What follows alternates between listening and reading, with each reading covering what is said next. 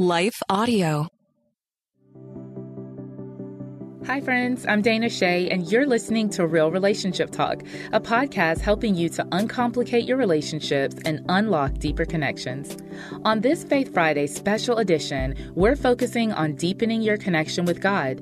Whether you're brand new to faith, curious about the Christian faith, or a seasoned saint, these short episodes are sure to encourage your heart, inspire your spirit, and challenge you in your Christian journey. Let's dive in. Welcome, friends. I am so just grateful that you are here today on this special Faith Friday. I want to share with you a message that has been in my heart for so many months. I have shared this message in different capacities. I have shared this publicly. I've shared this privately in conversations. And it's just really this place that I believe God really has me, this understanding of how we can hold joy and pain at the same time, how we can hold them in tandem, if you will. Several months ago, I actually had the absolute privilege of eulogizing a good friend of mine who passed away from cancer. And when I was doing her eulogy, I made this comment that you can hold joy and pain at the same time. Oftentimes, we try to make these emotions binary. Many emotions. We think that if we're happy, we can't be sad at the same time. If we're expectant, we can't also be fearful at the same time. And that's usually not the case. Usually, you can hold several emotions at the same time, including what seems to be two opposing emotions like joy and sorrow. And so today I want to share with you a couple of scriptures and in hopes really that this is going to encourage your spirit, that's going to encourage your heart, regardless of what you might be facing in your life. So our faith-focused scripture today comes out of the book of Psalm 42, verse 5. And it says, "Why am I discouraged? Why is my heart so sad? I will put my hope in God. I will praise him again, my Savior and my God." I want you to notice all the emotions that are in this short little verse here. Why am I discouraged? Why am I sad? He's hopeless, right? That's why he says, I will put my hope in God, my Savior and my God. There's an expectation that he has, the writer of the psalm here, that he has when he is deciding that he is not going to focus on the sorrow, that he's not going to focus on the discouragement. It doesn't mean that he doesn't feel them. It doesn't mean that we don't feel them. It doesn't mean that we go through life and we're just like, it's okay, it's okay, it's going to be okay.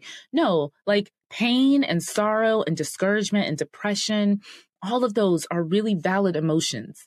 And it is really important that we allow ourselves to feel those emotions when they come. But we can't stop there.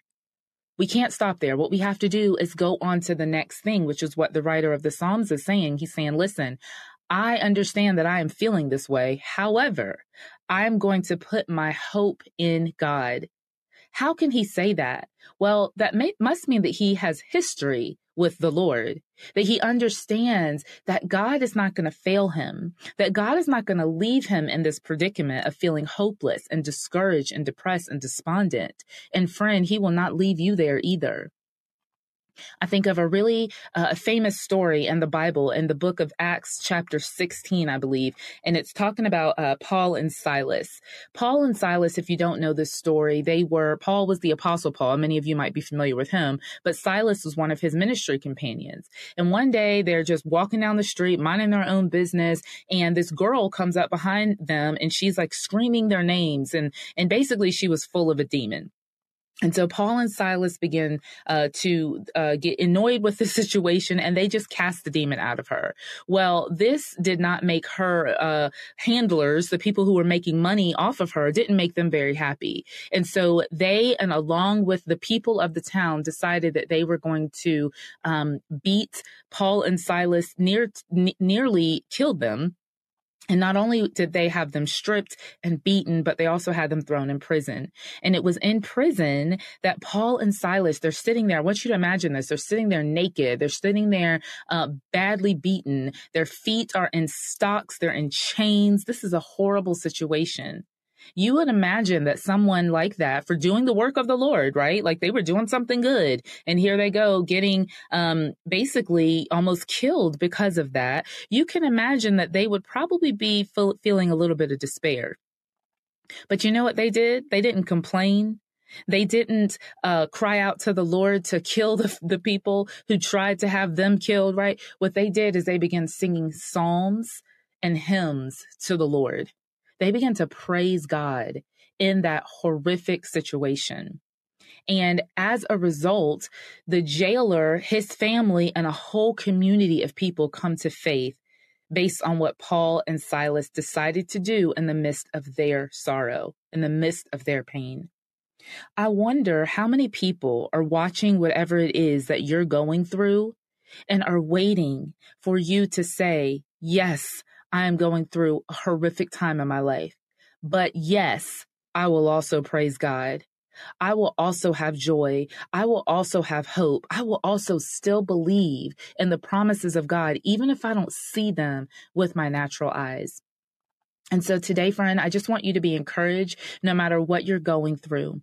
Maybe you're feeling hopeless today. Maybe you're feeling despondent today. Maybe your heart is full of anxiety today. You can hold joy and pain at the same time.